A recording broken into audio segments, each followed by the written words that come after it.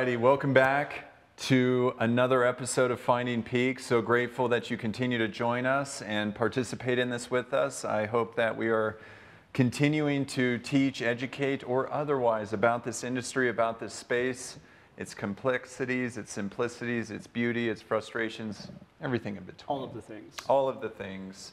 All of the things. For me personally, I just love coming to do these things, Yeah. especially with you guys. Yeah. It is great. I think a few times I've missed title giving, but again, Jason Friesma, Chief Clinical Officer, Peaks Recovery, Chief Operating Officer, Clint Nicholson, everybody, and Chief Executive Officer, Brandon Burns, just in case anybody's joining us for the first time.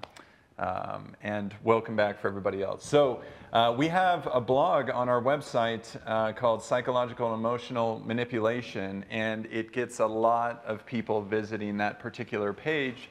And so we just kind of wanted to highlight, what that means in relationship to, I think, two different things, right? There's two ways, I think, to look at psychological and emotional manipulation from an addiction treatment space. One, those things can cause shame, guilt, emotional feelings that might drive us towards maybe using drugs and alcohol one day to, cope with those experiences. Also, for family systems out there, when we're engaged with an individual who is suffering from an addiction, we experience psychological and emotional manipulation, abuse, and so forth. And so I think just to kick this off, I think let's start with maybe the cause and effect relationship of it. When we experience psychological and emotional manipulation, over time can have us experiencing guilt, shame, and so forth.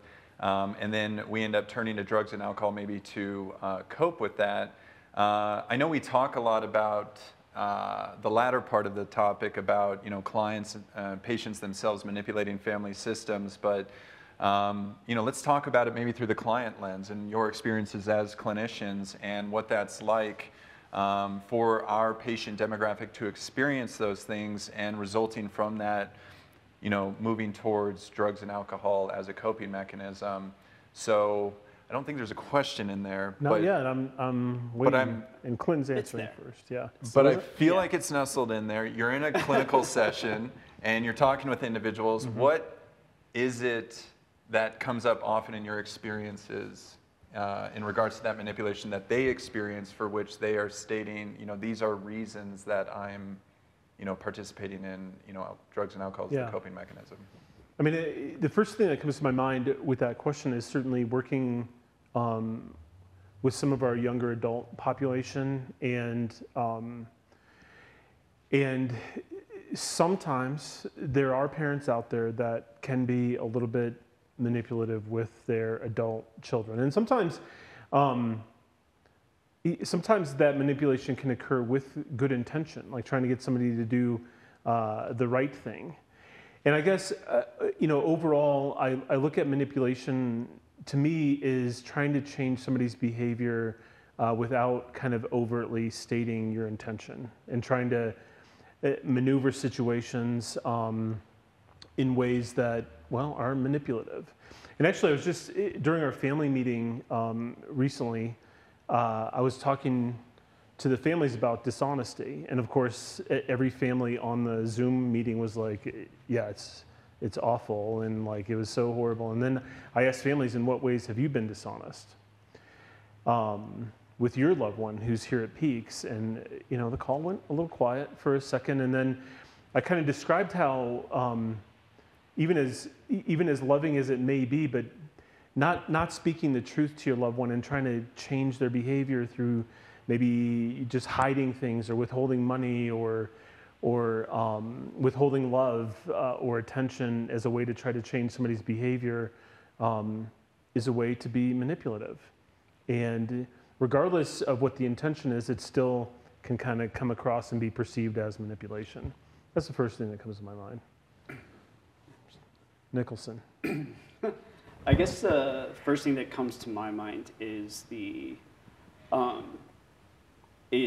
like you said, or we're kind of alluding to, this sort of push of manipulation to motivate either trauma or guilt or shame. and then utilizing substances as a coping mechanism or a primary coping mechanism. I think that we are surrounded by manipulation of sorts at all times, right? Whether it's, I think that manipulation, we just assume that it's this negative thing, but we're being manipulated by advertisement, we're being manipulated by social media, we're being manipulated by peers. It's all around us, you know, and it's this idea of trying to, again, change behavior or promote behavior in a certain direction. And I think there comes a point where there is from the addict's perspective, where there is a loss of self and then a loss of control. And one of the easiest ways to gain back control, particularly emotionally, is through substances. They're effective, they're predictable, and they are accessible, unfortunately. So that's when I think about manipulation as far as driving or motivating substance use, that's what I come back to. And then once you're in that substance use world, when you're in the realm and sort of culture of substance use, I think the manipulation just gets even greater. There's a whole, it's almost exponential once you're in there, because you're in a group of people and part of a population that is 100% in survival mode. And so, and you do anything you can to survive. Manipulation is probably a baseline almost to a certain degree. And so, yeah, that's kind of where my mind goes. I think it's an excellent point, because it is true that we think about it in terms of that negative approach, right? Because there are, you know, certainly in appreciating and understanding phone calls that we get, you know, coming into, you know, Peaks Recovery from family members. It's like, look, if I tell them they're not getting their cell phone when they go to treatment, they're not coming. And that doesn't matter what treatment center is involved with that, they're just not coming, right? And so, you know, at times there's this sort of good cop, bad cop thing that starts happening. And if we had to couch it in terms of, you know, positive terms, it would be a harm reduction principle, right? The individual's life is out of control, and I'm going to manipulate in this sense to bring them into care, but the value proposition will be they'll be better off than they were to begin with. But, you know, at the same time, in a family system that's, you know, maybe negotiating that even with the best of intentions, and the person's life is spiraling out of control at the same time, we're sort of slowly but surely, if not rapidly, losing trust, right, within the family system. And that's a delicate line. And I appreciate it, Clint, 'cause I didn't think we were going to go in this direction of like the positive aspect about it, but now it just makes it all the more challenging, it feels like, from that family perspective.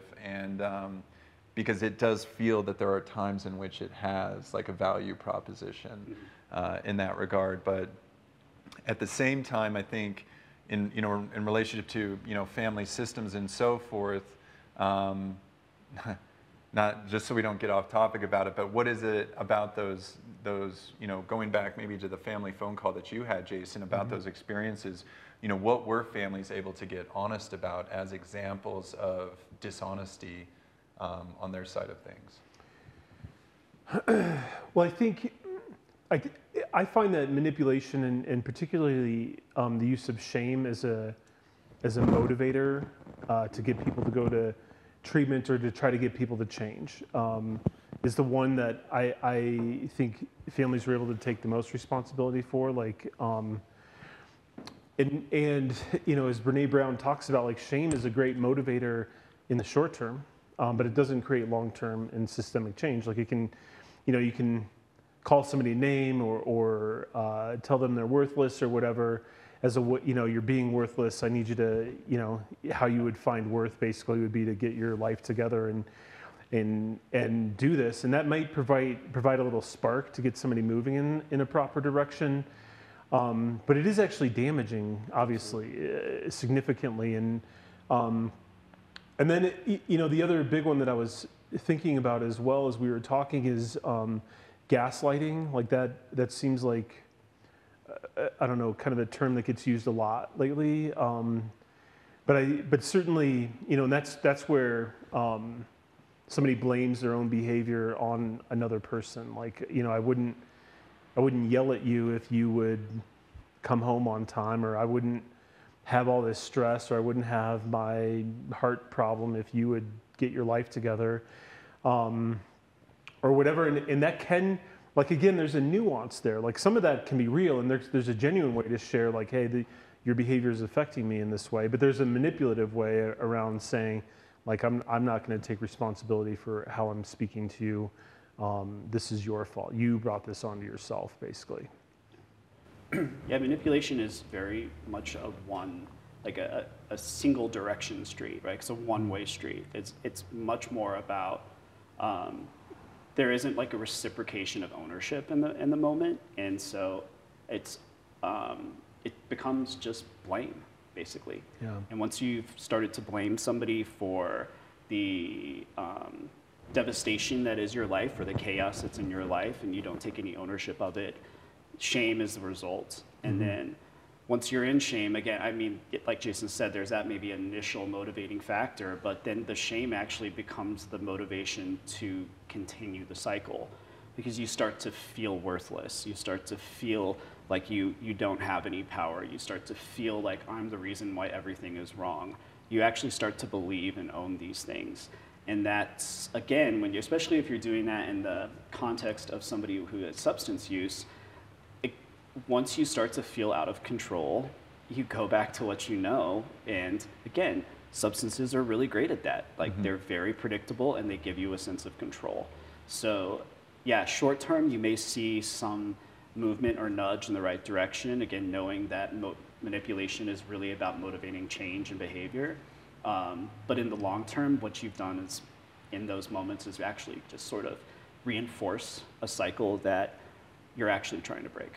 Yeah. So.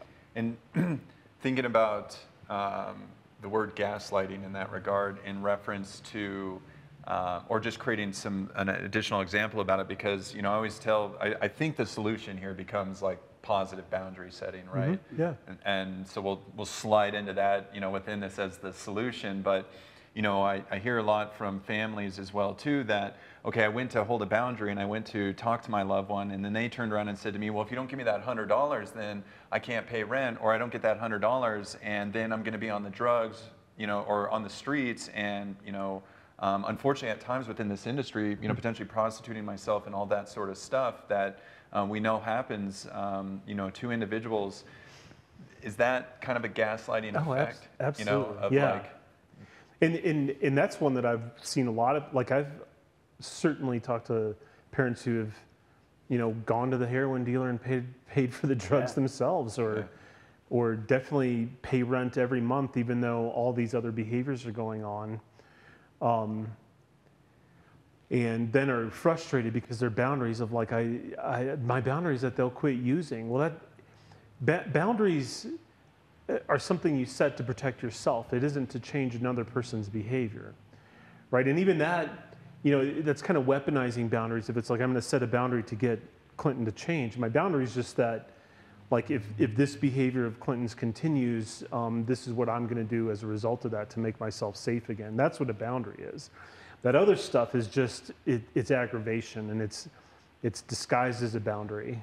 It probably is its own manipulation, but I don't think that's in the blog. But I mean, I think you slip into the realm of manipulation, right? And then maybe that's when we start to talk about the other side of that, like the family as sort of maybe more of a victim or the recipient of those sort of manipulative behaviors. And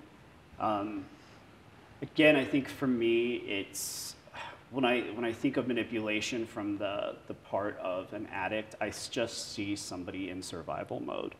That's all they're doing is surviving, and all they want is to to gain control back. And again, the way they know how to do that is to continue using. And I think that's on a psychological level and on a physiological level. And again, there's nothing you can really do as a family member to change that.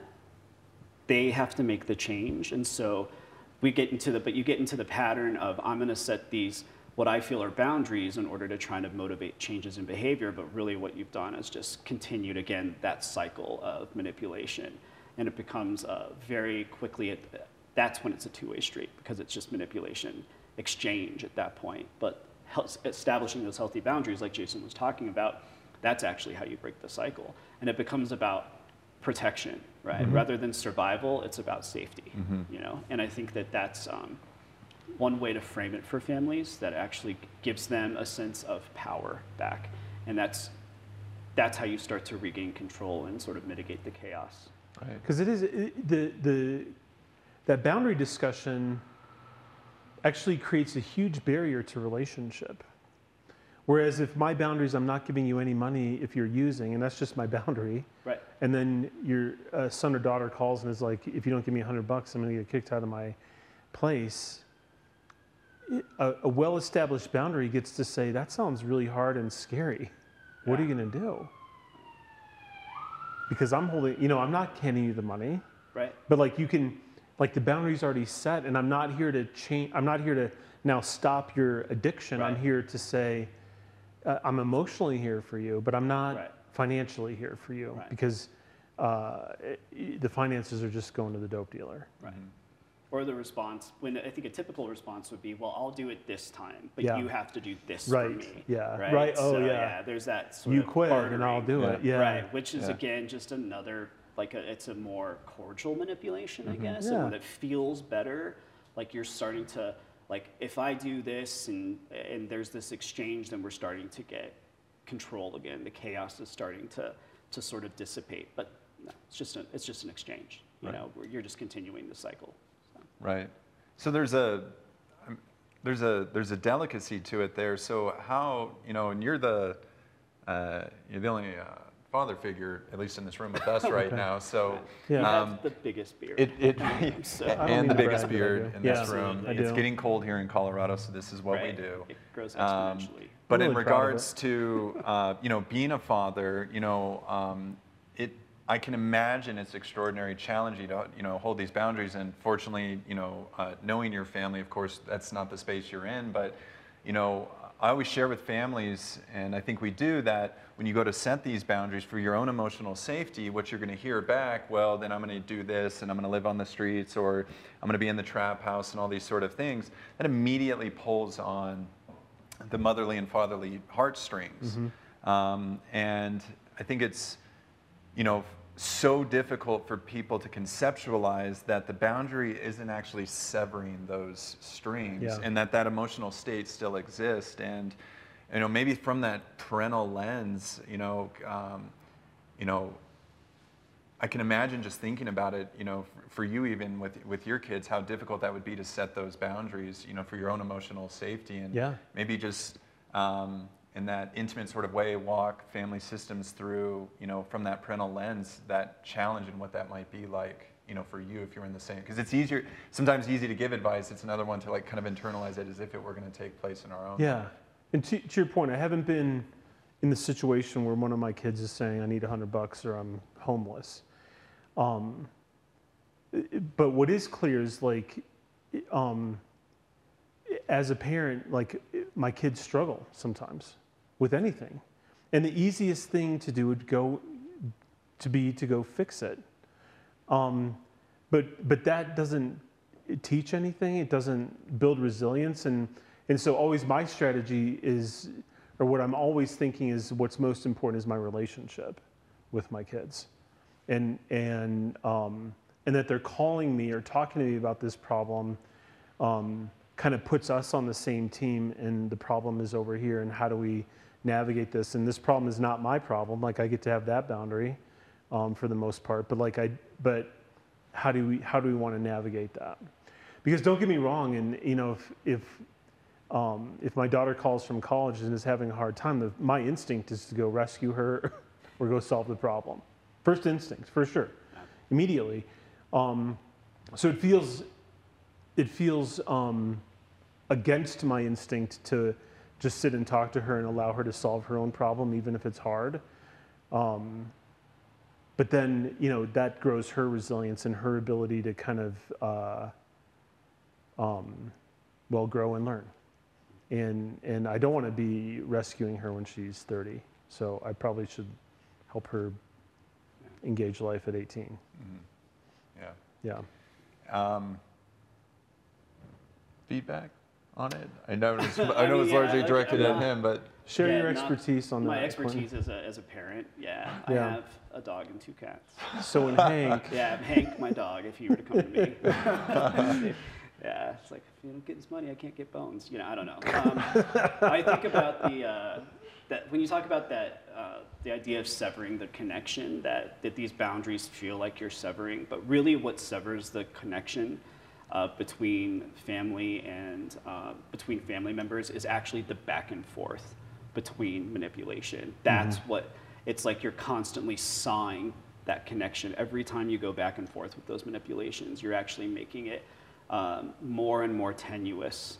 And to establish these solid boundaries is the first way to heal that. So I think from a visual perspective, it's one way to think about it, but that's really what will cause that eventual sort of snap or severing of the connection between family members is the back and forth, because you lose being genuine and authentic with one another, and you don't, everything becomes about one-upping the other person rather than just stopping and, like Jason said, being there and listening to them, you know, and not trying to solve the problem, but just help them understand the problem. Yeah, that's my feedback. and I'm sure there are families that are suffering, and that sounds very Pollyanna-ish. Absolutely. Like very much like, oh, that's great, Jason, but like your kid's not about to die, and that's It's true. And I want to acknowledge that. The stakes are higher oftentimes when dealing with substance abuse, but I don't think severing the relationship, I think, is the actual enemy in all of this. Absolutely. And I do think there are times to lean into like if you have a lot of cachet, if you will, in the emotional bank account with your kids, then you can lean in and push at times, I think. And then there are other times that you have to just support from a distance and let your loved one know that there's always a warm meal and a listening ear. And that's Yeah. about it. And Not we cash. Yeah. and we've talked about boundaries, and because it seemingly comes back to boundaries a lot on this show, because they are so effective when they are understood. And the powerful thing that, you know, I think we've lightly said it in past episodes, but the powerful thing about a boundary is not a line in the sand to direct or change the course of someone's behaviors, right? It is back to, I am safe in this moment. So, you know, I shared with a mom a while ago, I said, what is it like to get a phone call from your loved one? Well, I think it's the last phone call. I think it's somebody on the other line going to tell me he's dead, that he got in a car accident and killed somebody because of his drinking and so forth. And I said to her, like, that does not sound safe. I can only imagine what it's like to pick up a phone, like if my loved one called, and to have that energy. We want to answer that phone when it's loving, it's positive, they're sharing in their goals, inspirations, or maybe even sharing in negative features that are taking place in their lives that, you know, we can support and encourage, but we can't be in sort of that 911 call space at any given time. And so, you know, maybe just kind of carrying this episode out again, how can we convey to individuals, family systems, and also as well too, I think if anything, right, start talking to, you know, before you're, you know, what is it in America? It's to 22 million people suffering from mental health and addiction. That's, you know, 330 million Americans or something like that. So, you know, just shy of 10% of our population is going through this at any given time. And, you know, we've seen a variety of family systems coming into Peaks Recovery Centers that come from all walks of life. This happens to all walks of life. You know, at some point, I think, you know, we can start setting emotional boundaries and safety early on, before we even know there's an addiction taking place, before we get into that, you know, risky behavior of sort of drawing the line in the sand in that regard. So, you know, how can we support families, I guess, on the, you know, before we head out here, in regards to, again, just reminding what those boundaries are, how to reinforce them, and how to have earlier discussions about their own emotional safety before it gets to that moment where we might be gaslighting or sliding into manipulative behaviors.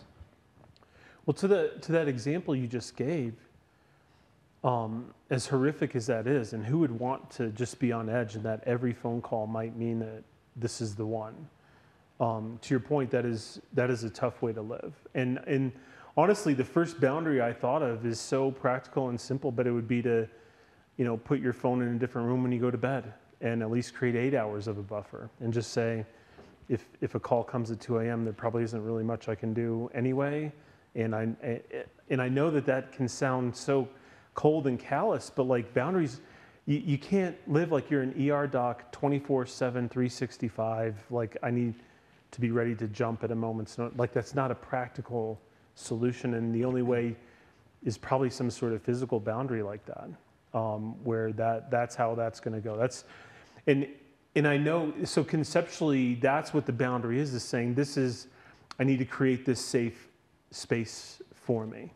Or I'm not going to take calls that aren't in my contact list, or I'm not even going to let calls ring through that aren't on that, or whatever it is that you may need to whatever degree feels right. And boundaries are meant to also be fluid. Like there might be a season. You might need to take a month and just turn your phone off at night. And then see where you are and reevaluate. Maybe that felt better, or maybe that felt worse. I don't know, but learning that taking care of yourself is actually an important part of establishing your own mental health and your own ability to be stable. Because the fact is, when that call comes, if you do get the call from your loved one, like you're probably going to need some energy, some emotional. You're going to need some reserves in the bank anyway to offer that support if that call comes. So. I mean, I love that you had like a really pragmatic answer. So that's I know. So can you give us more of a language. feeler one, Yeah. Clinton, since we're Can you do switching feels roles on this maybe? one? I mean, gosh, I'll give it the old college try here. Okay. I think it's about boundaries are a lot of times about resilience in general, right? So I think that if we're talking about like before this even happens, like what are some of the things that we can do to help build boundaries within a family system, regardless of if there are issues going on. I think that resilience and being a family that comes together to communicate about problems and not actually necessarily try to solve them. You know, I think that parents in general, and this has been my experience as a child, so Okay. particularly fathers, at least my father, there's this impulse is to solve the problem. You know, kid says, I have a problem, well, what are you gonna do about it, right? Rather than just sitting there and saying, all right, you have a problem, let's sit with the problem for a while. You know, what does it feel like to have a problem? And what does it feel like to resolve and just be in slowly but surely work through. I know, I said feel like amazing. way too many times. Yeah. I'm good for the year. Cashed it all in. Yeah, right. I've just been waiting. So, yeah. But actually sitting with that and getting used to being in discomfort, right? I think that when we try to run away from discomfort is when we get into problems. You know, when we try to protect ourselves from it and we try to avoid it and we try to problem solve our ways out of it, I think we're going in the wrong direction. You know, it's okay for things to not be okay. Mm-hmm. And so, and being able to sit in that space as a family, I think if you can do that as a family system, I think you've got a pretty significant leg up. And I think that all of the members of the family at that point recognize that at least have the beginning tools to be able to establish clear boundaries and healthy boundaries moving forward. Yeah, so. Absolutely. And I think in going out here, and I appreciate that. That was excellent. Pragmatic feels we switched. Yeah, it'll never happen up again. is down. Yeah, you'll never see that again, viewers. That was a Freaky Friday. There was a lot of vulnerability in this room, and I could feel it. Just in its and I think in going out here as well, you know, the thing that comes to my mind about this is that your loved one is suffering. There is no doubt about that, and whatever they're going through, mental health, primary, substance use disorder, they are suffering. And I think the goal of a boundary is to not be suffering at the same level and to provide some space in that regard so that, you know, you can still get, as wild as it may feel, or me saying it, a good night's sleep while that's happening in the background, because your life matters just as much as your loved one's life in that regard. So boundaries is to take care of self and support the individual in a loving way. And so thanks again for being here on this episode today at Finding Peaks. I got a special exciting guest coming up in a few weeks here, Joanna Conti with Vista Research, president founder of Vista Research and Conquer Addiction. They are the nation's largest outcome data collection agency that exists in the country. And so no more fluff about outcomes. We're going to talk about it specifically, what she's seeing on her end in that regard, what frustrations she's seen about treatment centers and their experiences in regards to this. But she's got a big heart. She's doing something really extraordinary in our industry. It's been wonderful to have them creating Peaks Recovery Center's outcome data, so I'm really excited to bring Joanna on. In the meantime, send us your thoughts, ideas, questions, finding Peaks at peaksrecovery.com. Find us on the Facebook, the Instagram, podcast, the Gmails, all the, Hotmail. all the fun. Netscape. AOL. Yeah, Spotify. There's another one for the podcast. Love you all. Thanks again, and we'll see you next time.